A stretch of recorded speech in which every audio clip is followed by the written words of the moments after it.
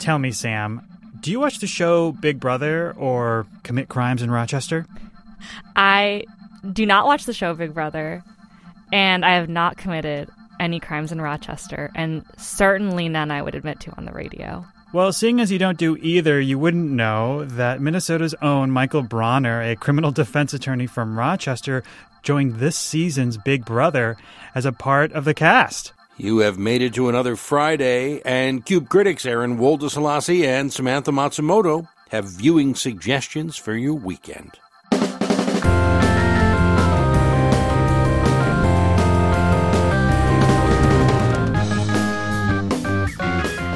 Aaron, have you had enough Marvel movies in your life? Oh, I've had enough Marvel for a lifetime, yeah.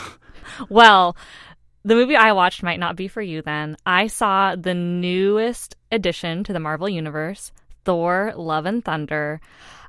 I have to say, I am a fan of Thor. I really enjoyed the last Thor movie, Thor Ragnarok, which was also directed by Taika Waititi, who returned to direct this latest installment.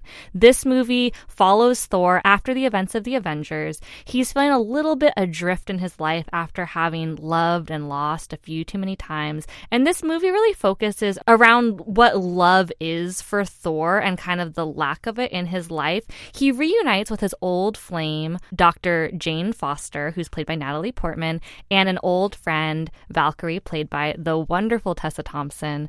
You know, this movie does not reach the heights of the last Thor movie, Thor Ragnarok, but it still has some funny moments. The three leads are really fun together, and Chris Hemsworth in particular seems like he's having a great time.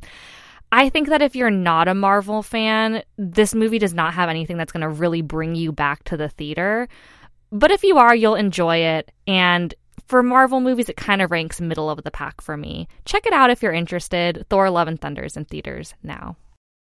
You know, I'm probably going to wait for this to hit Disney Plus. But in the meantime, I'm definitely going to be watching Hack Season 2, which is streaming now on HBO Max, which I have absolutely been loving. If you didn't follow Hacks in its first season, it's a story about a semi-washed-up stand-up comedian who once had a residency in Las Vegas, who is now trying to venture out on her own with her young 20-something comedy writer. The series shows a clash of comedy as well as generations between these two women, and they do a really great job. We get to watch Jean Smart, who you might know from Designing Women, if you ever got to watch the show, play a comedian who's trying to playing a comedian who's trying to understand who she is through her comedy. And she goes to a lot of dark places for the sake of comedy. That's really refreshing to watch. It does something with the sad comedian that we don't really get to see, especially since she's taking it in a way that gets to show us a lot about the ups and downs of show business, especially for a woman at her age. I'm going to say Hacks is a great show. Check it out. It's on HBO Max, and it's streaming now.